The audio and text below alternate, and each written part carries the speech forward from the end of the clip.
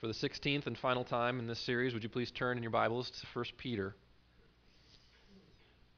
We're in 1 Peter chapter 5.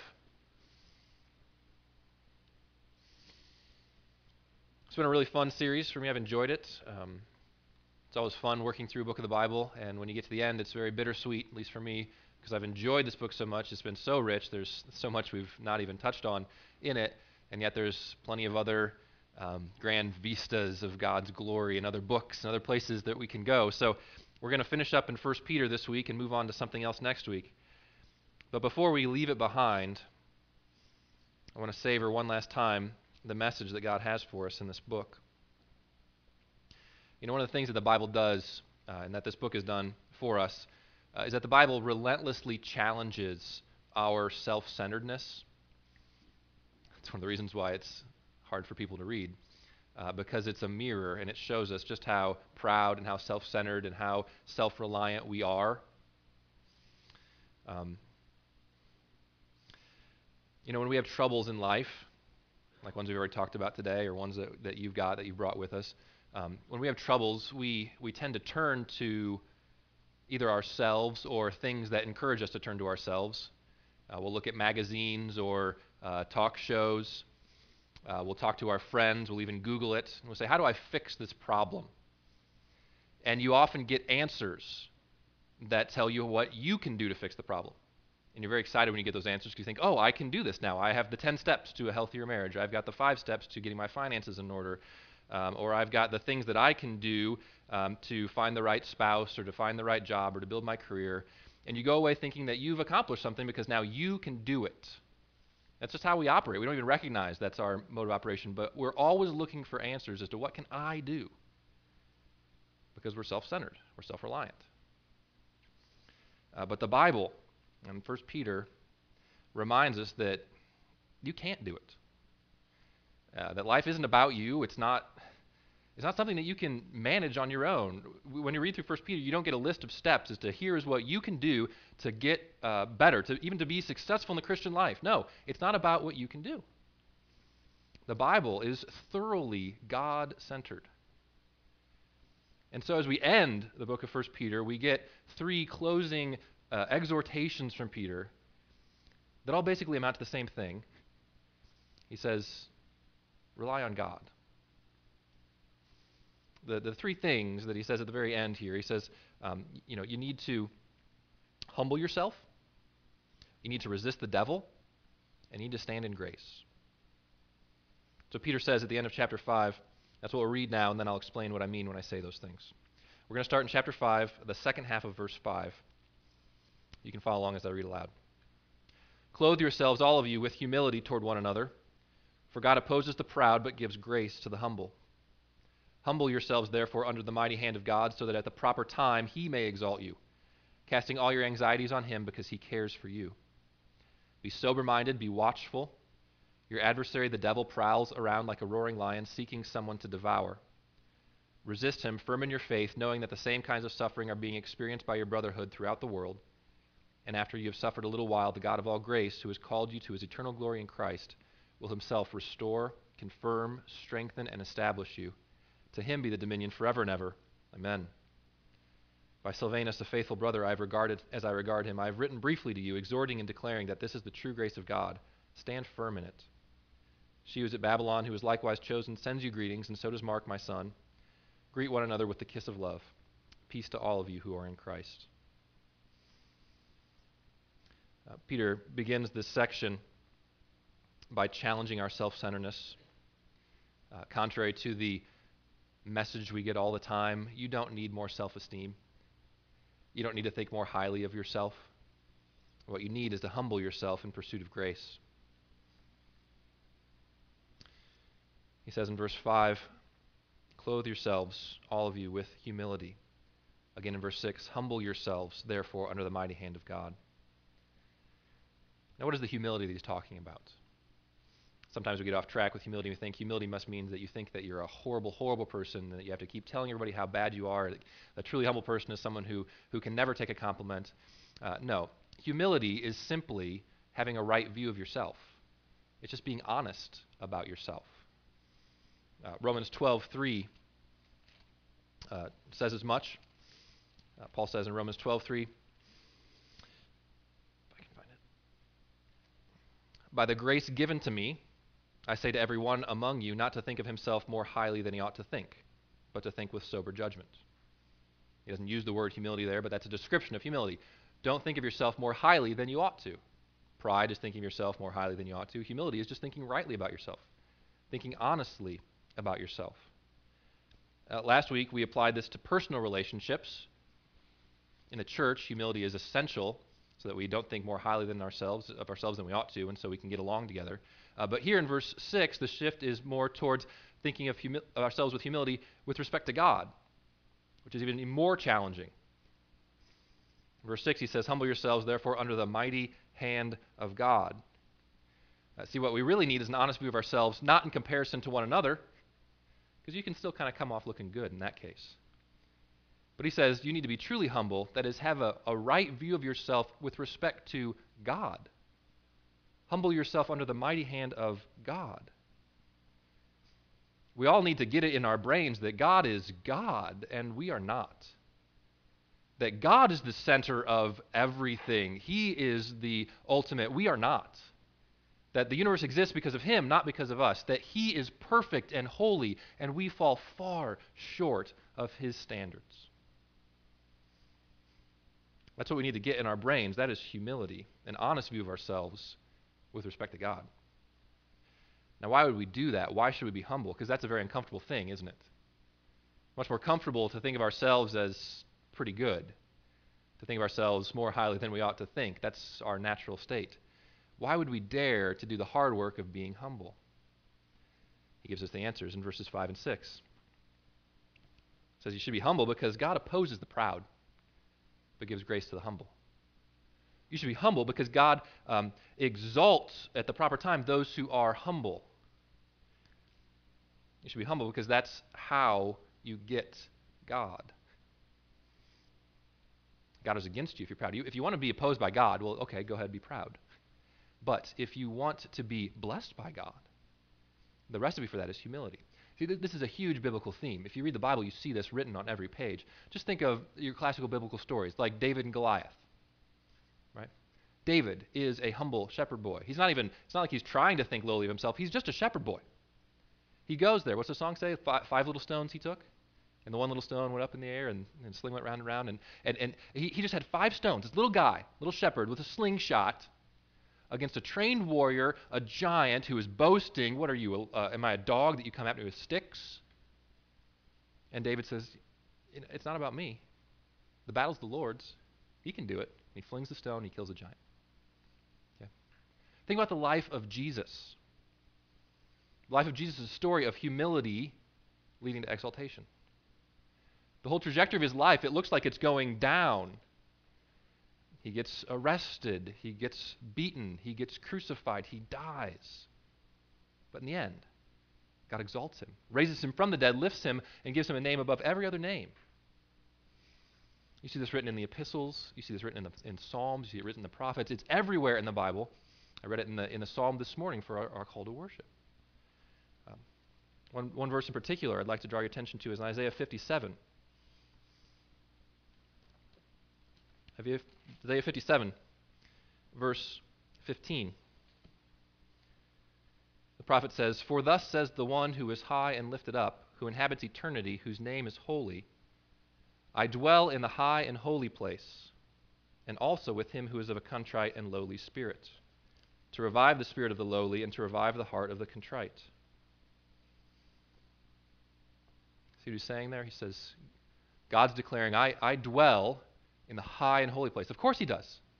He's God. He's lofty. He's far above all of us. And our natural response in religion, whether you profess to follow this God or some other God, or you just have a religious ideal that you try to attain, the way the world works, you say, there's this ideal or God we're trying to get to. It's high and lofty. We're not there yet. So what do we have to do? We better climb and work hard and try to get up to that ideal. You know, if it's a religion, you say, well, I need to perform the religious duties. I've got to do the rituals. I've got to give money. I've got to do good works. And you think if I just do those things, then I will somehow attain to the high and lofty God that is up there. He's clearly far away from us. If I will just work harder, I can climb the ladder and I can get to him. But God says that's not how you do it. He says, I dwell in the high and lofty place and with him who is of contrite and lowly spirit, to revive the spirit of the lowly, to revive the heart of the contrite. See, every other religion and every other non-religion that's based on that performance mindset, saying I've got to be good, I've got to work hard and improve myself and get to God, every other religion cannot admit failure. Humility is the enemy. Repentance is the enemy, because what you're doing there is you're sliding back down the ladder. It's like Chutes and Ladders. You've made it up this far, and then, you hit the slide, and you're all the way back down. And you can't get to the end. You can't get to God because, I failed again. You can't admit failure. But in Christianity, that's the key. That's the heart of it. The way up is down. The way you get to God, the way you get his grace is by admitting that you have screwed up. By admitting that you can't ever get there, by letting go of the ladder and saying, my only chance at getting to you, God, because you are so high and lofty, my only chance is if you come down to where I am, in the dregs, the lowly, the contrite spirit, and just say, would you please help me? I have nothing on my own. Would you save me? That's when God delights to come and to save his people. When you repent of the pride that's really a competition with God. So question number 3, why does God oppose the proud? It's because when you're proud, you're competing with God. God delights to be the hero. He delights to be the Savior. He delights to be the one who comes in and rescues you. And when you are insistent upon proving yourself, when you're insistent upon climbing the ladder and somehow meriting your way into his favor, you're competing against him. He wants to be the one who comes in and with undeserved favor showers acceptance upon you, and he gets the glory because he loves you so much you've done nothing to earn it. But when you're proud, you're resisting that. You're saying, no thanks, I'll take care of this myself. At least I'll get halfway, and then you can come in with a measure of grace. He says, no, I want to give you a full measure of grace. Humble yourself. Jesus tells a story in Luke 18 about a proud man and a humble man. Luke 18, verse 9, he says, 2 men went up to the temple to pray, one a Pharisee and the other a tax collector. The Pharisee, standing by himself, prayed thus, God, I thank you that I am not like other men, extortioners, unjust, adulterers, or even like this tax collector. I fast twice a week. I give tithes of all that I get. But the tax collector, standing far off, would not even lift his eyes to heaven, but beat his breast, saying, God, be merciful to me, a sinner. Jesus says, here's the moral of the story. I tell you, this man, the second man, the tax collector, went down to his house justified rather than the other. For everyone who exalts himself will be humbled, but the one who humbles himself will be exalted. Now what's the key difference between these 2 men? What is the key difference? The key difference is that the first guy was too full of himself to get filled by God. He was too full of himself. Look at him trying to climb the ladder, trying to get to he thinks he's gotten to the God who dwells in a high and lofty place. He's, look at me. God, thank you. I'm not like other men. I fast twice a week. I tithe from everything I get. I'm so good. The other guy, he's empty enough. He's empty enough for God to fill him. He says, God, I've got nothing. The only qualification I bring to the table is that I'm a sinner. And I just ask you to be merciful to me. See, that's how you get God. When Peter says God in due time exalts those who humble themselves, he's saying what God does is he's high and lofty. You cannot get to him. There's no way that you can get to God on your own. The trick is humble yourself, admit that you can't do it, and then God comes in. He swoops down to where you are, and he picks you up and takes you to himself. He exalts you so that you, as a Christian, actually have God, the Holy Spirit, living in you. The God who dwells in the high and lofty place is also with those who are lowly and of contrite spirit, those who've repented of their sins, those who've repented of their good works, those who've repented of their pride and everything that you would do on your own to get to God and say, I cannot do this. I need your mercy. And God delights to show grace to those who admit their weakness. So the key question, number 4 there, is how do I humble myself before God? That's how it works. How do I actually do it? The first category of people that I need to speak to in that are non-Christians and pretend Christians. It's really the same thing. Non-Christians as those who are not Christians, those who don't claim to be Christians, and also those who are pretend Christians, those who might be like that Pharisee. Those who say, well, I'm a Christian because I go to church, because I'm a good person, even because I believe in some sense that the Bible is true. But people who have never humbled themselves, people who have never repented of their sins, who've never really said to God, I can't do it on my own. I need your grace. I repent of my bad works and my good works. So for those two folks, that's one category. It's those who have not truly been saved by God yet. Your job to humble yourself is to go before God and say those things, to say, I can't do it. Lord, I repent of all the wrong that I've done. I repent of all the good I've done trying to please you. I admit my inability to save myself. And when you do that, God comes in and he gives you grace. He forgives you and he reconciles you with himself. Now for the Christian, remember, 1 Peter is written to Christians. And so really the primary application is for us. It says, what do you do? How do you humble yourself? Well, what he tells us in verse 7 is that we ought to pray. Verse 7 really picks up the same thought as verse 6. I know some of you it looks like a command, but it's a participle, so it's telling you how you're supposed to humble yourself. Verse 7 he says, casting all your anxieties on him because he cares for you. It's really simple. How do you humble yourself as a Christian? You pray. I mean, you understand that prayerlessness is an expression of pride. Not praying is a symptom that you are, in fact, a proud person in need of repentance. Because if you're not praying, it means that functionally you are saying, I can do this on my own.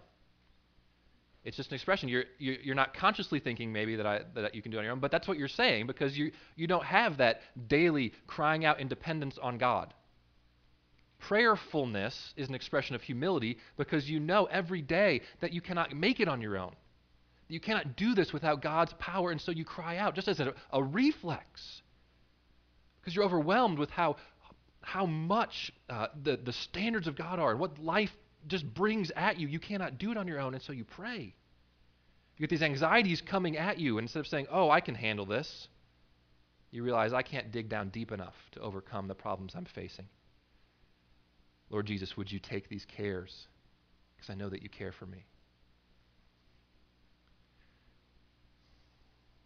If you want God's mighty hand for you instead of against you, humble yourself and pray.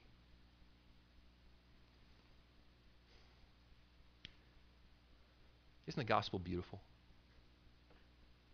Isn't that wonderful that we're not sitting here today saying, wow, look at all the things that you have to do.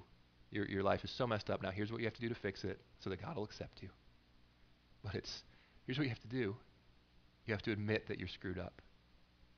And God will save you. Humble yourself in pursuit of grace. Secondly, Peter says, resist the devil by faith. Verse 8, the devil shows up. It says, be sober-minded, be watchful. Your adversary, the devil, prowls around like a roaring lion, seeking someone to devour. Who's this devil character that he talks about? He's not a cartoon character. He's not that little red guy on your shoulder telling you to indulge in another piece of chocolate cake. He's not a person to be trifled with. Now, the devil is a real supernatural person with a mission to destroy you. Typically, we don't think a lot about the devil in our culture, and honestly, I don't think we think much about God either. Not in a real sense. We don't think much about the reality of God and his power supernaturally. We just discount the supernatural realm in general. We're very functional materialists. Just what can we taste? What can we touch? What can we do with our own hands? But both God and the devil are real, and the devil is powerful, stronger than you are by yourself, and his mission is to destroy you. What's he trying to do? Well, Peter says he's trying to devour you. He's looking for someone to destroy. He's trying to turn you away from God. He's called a lion. It's a powerful picture, isn't it? If you go on a safari, like you're out in the Serengeti and you're riding one of those cars, and there's lions around, what do they tell you? They say, stay in the car.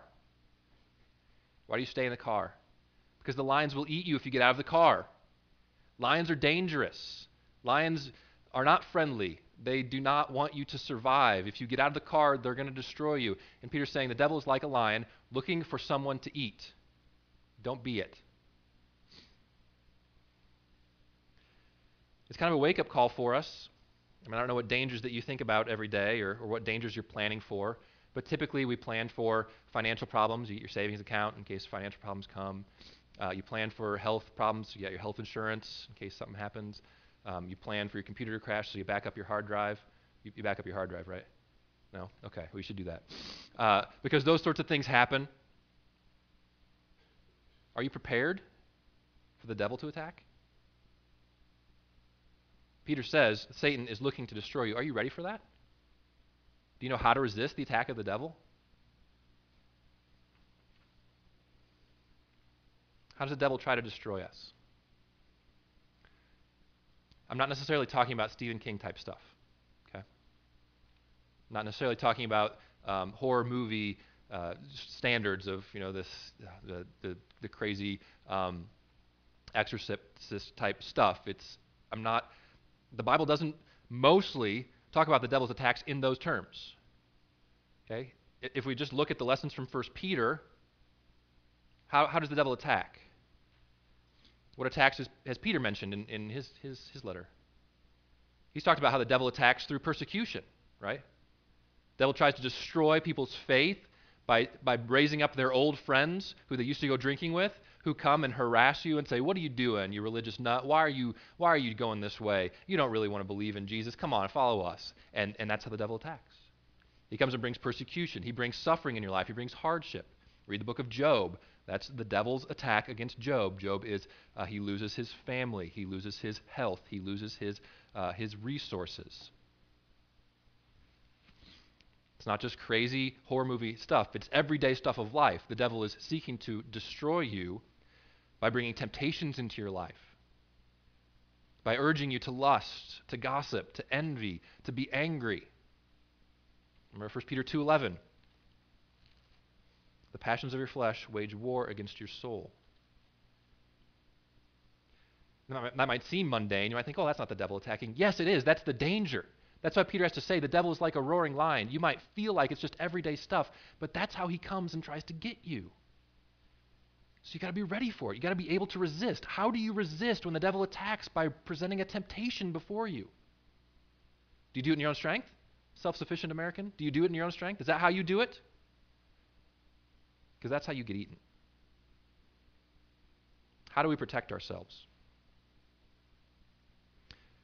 I did do a little research on actual lion attacks this week, and it's interesting.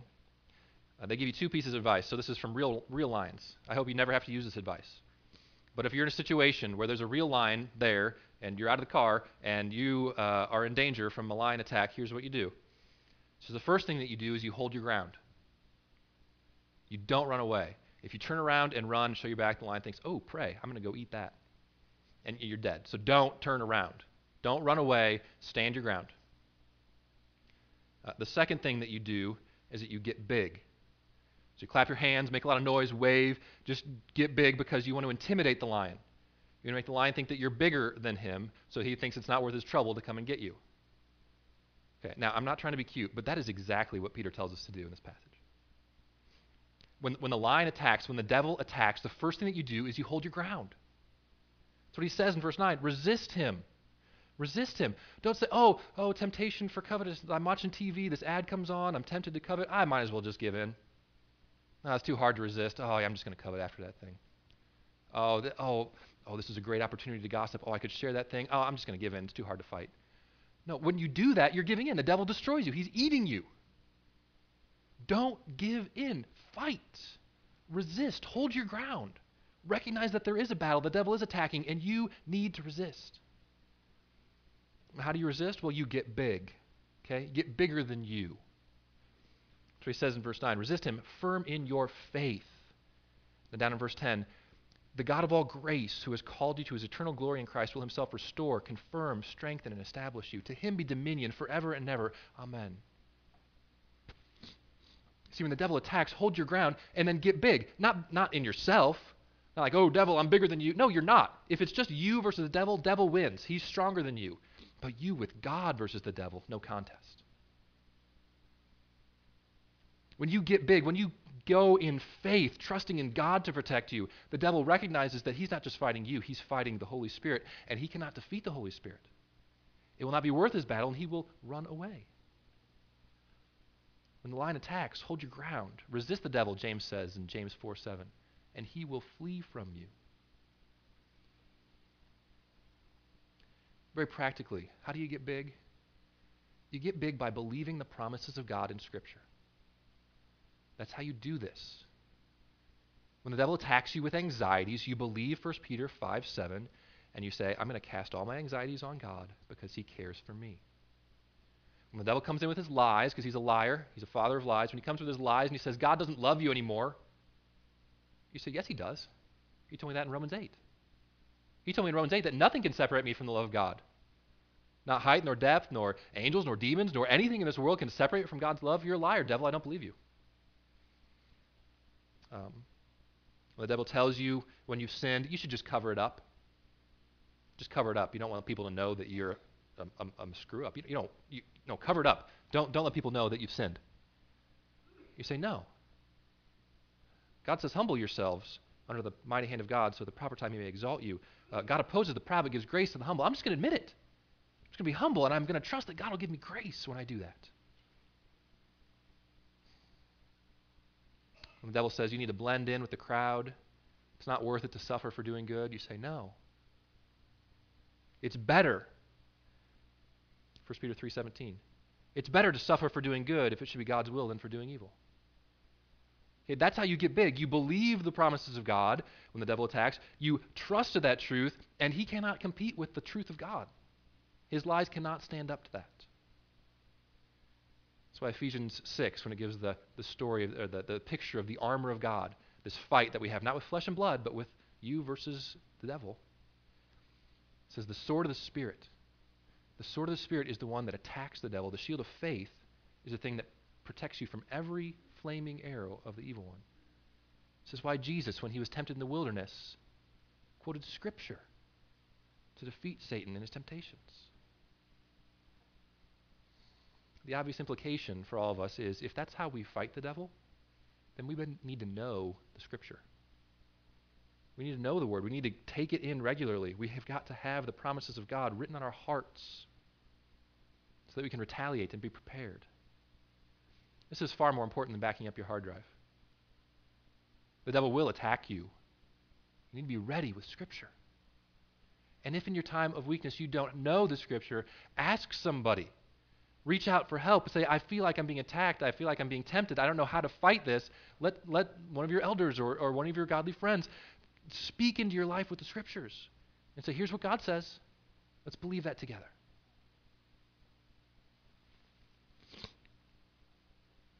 See, the two main things that Peter has hit on at the end of this letter is the same stuff he's been hitting all along. It's not about you.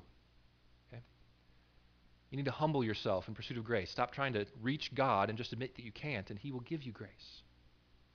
You need to resist the devil by faith.